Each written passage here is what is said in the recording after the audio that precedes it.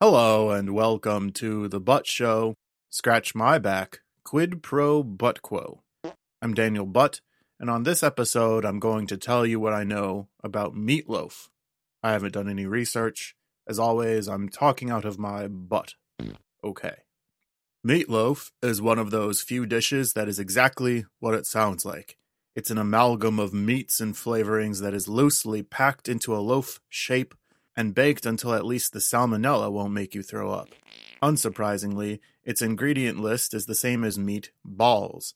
The only difference is the final served shape. Meatloaf is mainly ground beef, sometimes ground pork, eggs, breadcrumbs, Italian seasonings, and salt and pepper. And a lot of love. If you're paying attention, that was 2 to 3 animals thrown into the loaf. Cows, chickens, and sometimes pigs. The fast food chain Arby's markets itself by its focus on meat and meats, plural, and it still has nothing on Meatloaf. I mean, just think about it a little bit and you'll swing vegan. Meatloaf happens when you take a couple different animals, strip them of their skin and vital organs, and crudely blend their remaining flesh together into little bricks. After baking, these meat loaves can either be served at a buca de beppo or be used to build a buca de beppo. The mortar between the meatloaf bricks would be a delicious marinara. Despite that unwarranted lumping in with buca de beppo, the meatloaf is actually a traditional American cuisine. It was common for white bread mothers of the middle 1900s to have their own special recipe. Maybe they finished the baking with a layer of ketchup on top of the loaf. Maybe their meat ratio favors pig over cow.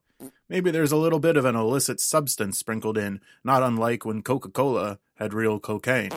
Whatever the secret, doughy post-war white boys often proclaimed that their mother's recipe was the best. It fit right in with the my dad can beat up your dad mentality. Family values in post-war America sure were different. And by the way, having the best meatloaf recipe is like winning the Pinewood Derby.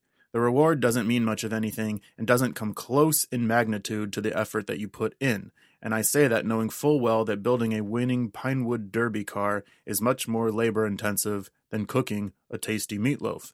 You often hear the expression, the greatest thing since sliced bread. You know what sliced bread started out as? A loaf. There's absolutely no one comparing anything to sliced meatloaf, unless maybe the comparison is to something else wholly underwhelming. Meatloaf can also refer to the popular American singer. This man has a normal birth name, but it's lost to history thanks to the efforts of his strongest critics. Rather than focus on the quality and caliber of his singing and songwriting, these critics, who are probably the same little rascals that believe their mother makes the best mixed meat bricks and their father goes around beating up adults, decided to body shame the singer and compare his fuller figure to the traditional meat dish I've been discussing. His most popular song contains the famous lyric, "I'd do anything for love, but I won't do that." The "that" in question is a perennial topic for debate since he won't reveal what he's singing about, and it would be predictable for me to postulate that it's related to eating meatloaf, given the topic of this episode, but in my heart of hearts, I believe that it's analingus. And that's all I know about Meatloaf. But sounds like I've got an incoming butt dial. You know, when we walk down the street, we look around. We make sure we're safe. We should do the same when we walk through the front door of a restaurant. The front door can be very revealing. Is it clean? Is it cared for? Is it wiped down? Smell when you walk through the front door. I go in the bathroom before I eat. Thanks to Jon Taffer for their call. To submit a topic for a future episode or to listen to previous epissodes, go to thebuttshow.com. Take care, everyone.